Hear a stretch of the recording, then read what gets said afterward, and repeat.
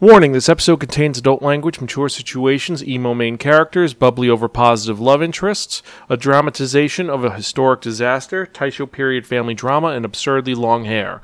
Remember to like, share, and subscribe. Listener discretion is advised. Episode 458, Taisho Otome Fairy Tale. Hello and welcome to another episode of the Sparkin Manga Review, some podcasts and varying reviews about connectly enhanced narratives. I'm your host Zan, saying konnichiwa, aloha, bonjour, and what's up? Hope all of you are doing well out there and hope things are going good for you. I'm doing pretty good. Things are going exceptionally well, and I'm excited because I've got some good news that actually I'm going to be sharing very soon. I can't bring it yet, but soon you will know this big news because it's huge. I'm very excited, but I just want to be safe before I say anything else. But if you're joining us for the first time, welcome. Sparkin, or some podcasts and reviews about connectly enhanced narrative, is a weekly podcast where we talk about various nerdy topics. Depending on the episode you're listening to in the podcast, there's different subjects from movies, mangas, TV shows, animes, and since the manga review, obviously we're talking about manga. I tell you the art style is, the overarching plot, the characters, the production quality, and most importantly, if it's worth investing your time in or not. You don't have to agree with anything that I and my co-hosts say, but we try to be educational, enlightening, exciting, and most importantly, entertaining. You can check out any of our earlier episodes at www.sparkin.com. We're also on Facebook, Twitter, Instagram, Spotify, YouTube, Stitcher, and various other social media sites. And if you enjoy what you hear, support our Patreon to help us create more fun content for you to enjoy. Each tier has different rewards, and you're guaranteed things like free episodes and tons of behind-the-scenes content. So check that out. And if you have any questions or comments or concerns, you can email me personally at Zan, that's Xan at Spirakin.com, tweet me at Spirakin, or if you go to our Apple Podcast site, you can leave a comment and let me know how I'm doing. So I think that's all the things that I need to talk about. So let's get to it because I'm here to talk about manga and recommend it to you, and that's what I'm going to do. So if you remember the last episode of the Sparkin Manga Review, I spun that one, that only, the Wheel of Manga. And it did turn out to be that reviewing a manga that was written by Sana Kurioka and published by Shueisha. It's released in Jump Square magazine, and its imprint is Jump Square SQ. It's a shonen series. Its original run was July 4th, 2015 to September 4th, 2017. There are 5 volumes, and there are 2 sequel series. One of them is taking place 10 years after the series is done, and the other one takes place further past that. And the manga we're talking about is a historical romance that is known as Taisho Otome Otoge Banashi, or Taisho Otome Fairy Tale. So this is a historical manga which takes place in the 10th year of the Taisho era, which is late 1921. And our main character, Tamihiko Shima, is the second son of the wealthy Shima family, but his life has been turned upside down after he was involved in a car crash that claimed the life of his mother, and more importantly than that, he's lost the use of his dominant arm. Now he's seen kind of worthless by his calculating father, who gives a run for the money as worst manga dad ever. Like, I think he's a little bit better than Gendo Ikari, but not by much, so he's a piece of garbage. And because of that, he has decided to say that his son is dead, and because it'd be shameful to the family if they disowned him outright, he instead sends Tamihiko to live in their family villa in the mountains of Chiba, where no one will find him out of public view. And maybe he'll find himself do something, because he's kind of depressed, but whatever. So, Tamihiko, being exiled from his family and living alone in a huge, scary villa, he has resigned himself to the idea that he's going to die alone and forgotten, and he's kind of suicidal and depressed. However, one day, someone knocks on his door. He opens it up, and there is a girl with red hair who's very pretty, who announces that she's going to be his live-in caretaker, and then when she gets a little bit older, she's going to be his wife. This is Yuzuki Tachibana, or Yuzu, who is a young girl who was purchased from her impoverished family to pay off her debts of the very large sum of 10,000 yen, which in the 1920s was an absurdly large amount of money.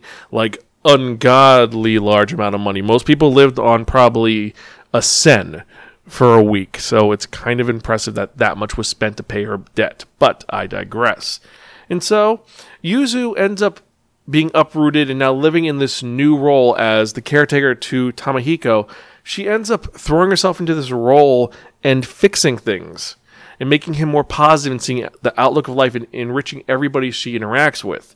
Now, since this does take place in 1921, there's actually a countdown from the first chapter to when the event occurs. Now, what event am I talking about? I'm talking about the Great Kanto Quake. The Great Kanto Earthquake, or the Kanto Daijin Kanto o Jinsen, was a earthquake that happened around 11:58 in the morning, Japan Standard Time, on Saturday, September 1st, 1923. So about a year and a half after the series begins. And this earthquake shook the Kanto plain on the main Japanese island of Honshu, which is where this takes place. And it was a magnitude 7.9 earthquake. So this was devastating, and it was really horrific that happened. There's destruction all throughout Kanto, and the worst part is that this happened during lunchtime. So people are cooking dinners, they live in wooden houses, the earthquake happens, and because people are cooking dinner, there's fire up, lots of buildings light on fire. So there's firestorms, fire whirls, and tons of damage being caused by this situation. The casualties were around 105,000 to 142,000. Some people were incinerated immediately, like there was 38,000 people who were incinerated after taking shelter after the earthquake because of how bad it was. There were flooding because of water mains breaking. There was a typhoon. It's pretty bad, and people were massacred. It's a very disturbing and sad situation. And the reason why the story is set during this time is because we see how things occur during this, because it starts off with the romance of Yuzu and Tamahiko and them getting together, and him being drawn out of his shell by Yuzu because Yuzu cares about him and treats him well, and she helps him realize the good in life and be the best he can be. And the fact that he can't use his right arm isn't a disadvantage. He tries it. But then Yuzu's best friend from the school she was raised in got married, is pregnant. She ends up going there. She admits that she's in love. They're in love with each other at this point. And the earthquake happens, and he freaks out. He's like, oh God, what happened? Is she dead? Is she alive? And he ends up getting dressed, putting on the gift that she bought him, which made him actually, which was a scarf and a hat, and walks from Chiba to Kyoto to find her. And he ends up helping people and doing the best he could be. And he's been shunned by the townspeople near him because he's a recluse. He doesn't want anyone to deal with him. And he ends up having all the people who are in the town who've lost their homes because of the earthquake stay in my home. My home was safe. Live there till I get back. You'll be safe there. Fix your things. I'll take care of it. So he's being really altruistic. And Tamahiko ends up going and looking for his bride and the woman he loves. And it's really endearing and heartwarming and showing how he's grown since then. There's more to it than that. I'm not spoiling everything, but this is the big part about it, is the fact this takes place during this event, this horrible event that occurred. And showing the plus side of it, because there's tons of other characters and lots of other stuff going on, because besides Tamahiko and Yuzu, there's his siblings. I mean, you have Tamako, who's his baby sister, the youngest in the family, and she's kind of bratty and domineering and completely used to the luxurious life. But after meeting Yuzu, she ends up reconciling with Tamahiko and becomes a doctor. She betters herself. And then the eldest child, he's the heir to the family. He gets injured during the Great Kanto Quake, and then because of some stuff that happens with his younger sister, he passes away. And speaking of the younger sister, this is the second eldest child, who is the most horrible person ever. This is Tamayo, and she's just as ruthless as her father, and she's the one that will do anything to get in Daddy's good graces. And I mean anything. She just wants nothing but her dad's attention and approval, and she wants to be the head of the family. And she does some really heinous things. The sequel series is about her adopting a kid and just being really abusive. She gets what's coming to her, but it's like she's a horrible person. And then the other child is Tamao, who is the fourth child of the Shima family, so the second youngest. But more importantly than that, he's an illegitimate child because he's the son of their paternal uncle and their mother. So this is a whole big thing. And I know I'm spoiling a lot of this, but I'm not getting into the actual story itself because there's so much more than that. You find out about the things with the family throughout the series and later on. But the main thing is it's about Tamahiko coming to terms with what's going on to him getting disowned and said that you're going to be dead, to him being like, oh wait, you're the oldest now, so you're going to be the next heir, and him dealing with the love of his life, Yuzuki, and will they stay together? Will they be allowed to be together when Tamahiko ends up getting back in the quote-unquote good graces of his father, who's a piece of garbage? Like I said, his dad, he values money and power. That's it. That's Tamayoshi Shima. And he just cares about privilege. Doesn't care about his family at all. And just a really bad guy. And there are some heartwarming moments, some sad moments. And it's really well done. Now, besides the story, let's talk about the art style. The art style is really unique. And it's done really well for this fairy tale. It's touching, and just I like the character design. You can tell who everybody is. There's some other characters involved, including a thief who robs him of his first Christmas present from Yuzu, Tamahiko, and she's really cool. You have her 3 little brothers who are Hellions.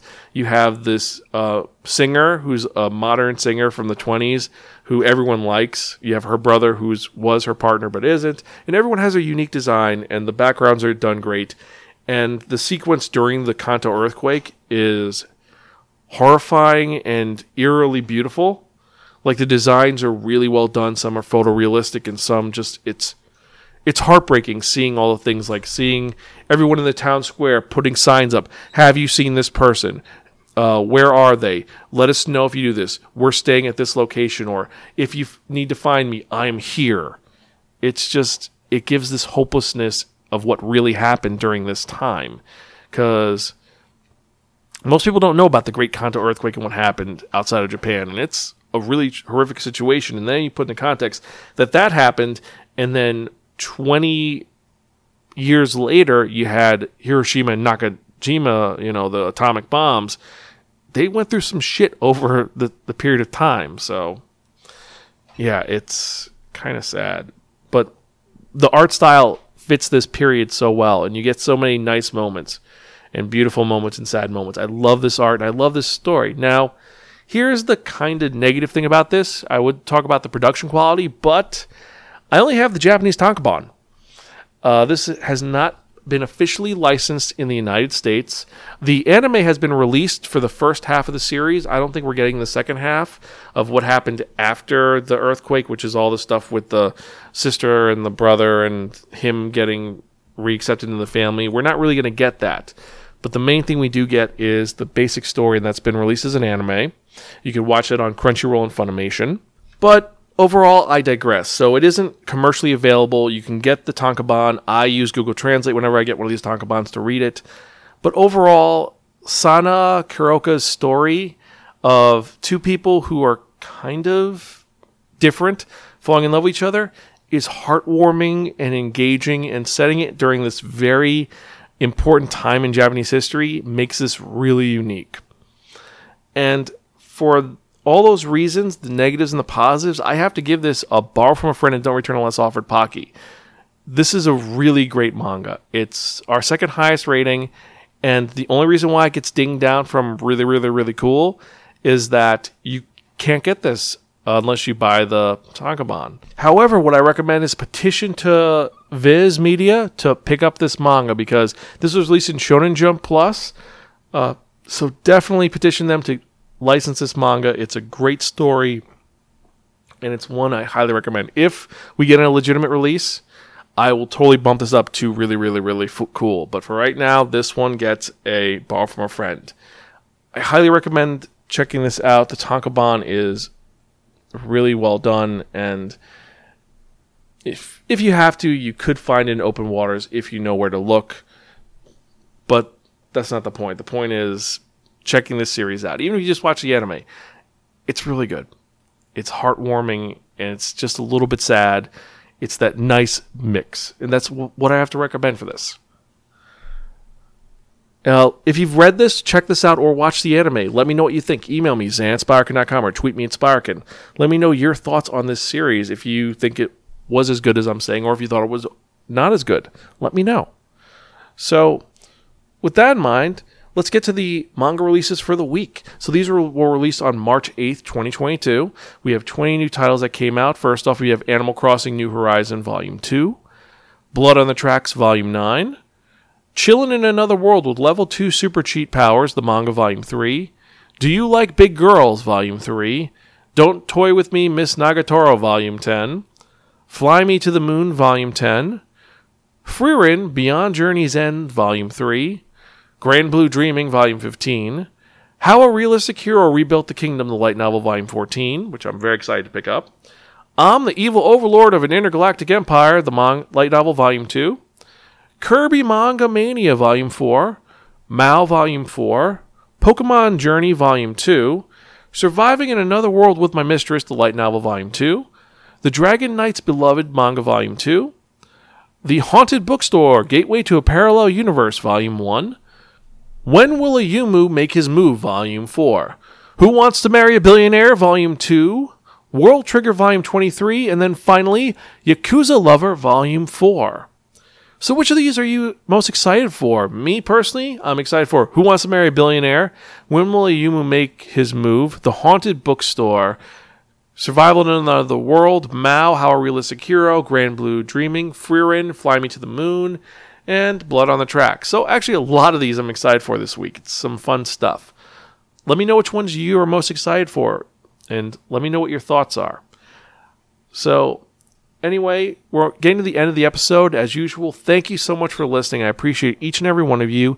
You're all really awesome, and all of you are great. To all my society members, hope you're doing well, and hope things are doing great with you, and I'd like to thank you all for being as awesome as you are. If you have any questions or comments or concerns, email me zanspiker.com.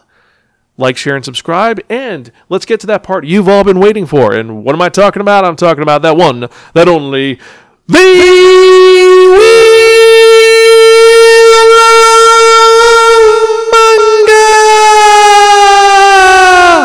Yes, friends, the Wheel of Manga, except no substitute. Now, what is the Wheel of Manga? The Wheel of Manga is a Wheel of Fortune with 10 slots on it.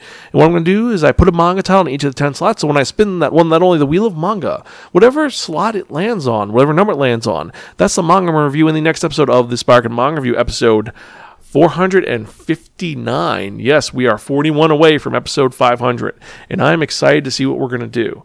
And let's spin and see what's going to happen.